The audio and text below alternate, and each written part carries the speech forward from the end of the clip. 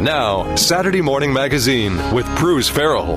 Thanks for being with us. Mike Davis talked with State Agriculture Commissioner Steve Troxler about the importance of farmland preservation. Yes, they will be protected forever from development with these easements. And since we established the Ag Development and Farmland Preservation Trust Fund, we protected about 32,000 acres of farms and forests, and this has been done in 53 of the 100 counties, and it's all about the farmers and the foresters and the landowners that have committed to keeping their land as a natural resource for North Carolina.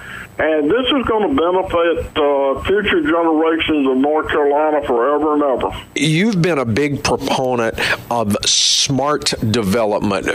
Could you take a minute to talk about that, what that looks like to you?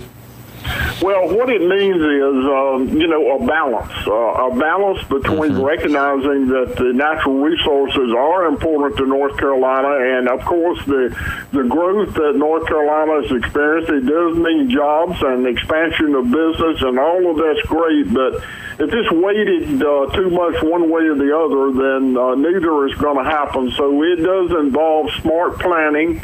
And these programs that we have in the department with the Farmland Preservation Trust Fund do just that.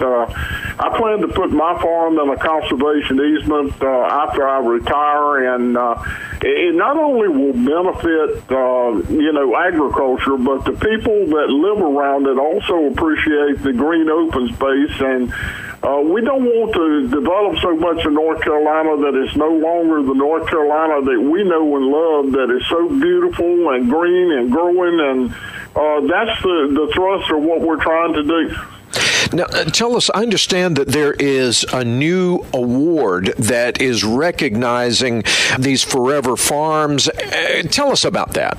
We have the North Carolina Friends of Farmland Award, and it's going to recognize an individual or group that delivers exemplary service to preserve working lands in North Carolina, and we want to recognize these people. And the first recipient ever was DeWitt Hardy for this award, and he did lead the trust fund basically from its inception until his retirement in 2021, and he was responsible for coordinating the preservation of about 30,000 acres of farmland, and managed a budget of over $55 million during that time. So DeWitt was in the process of developing the trust fund, developing the rules, the voluntary ag districts program that we have, enhanced voluntary ag districts,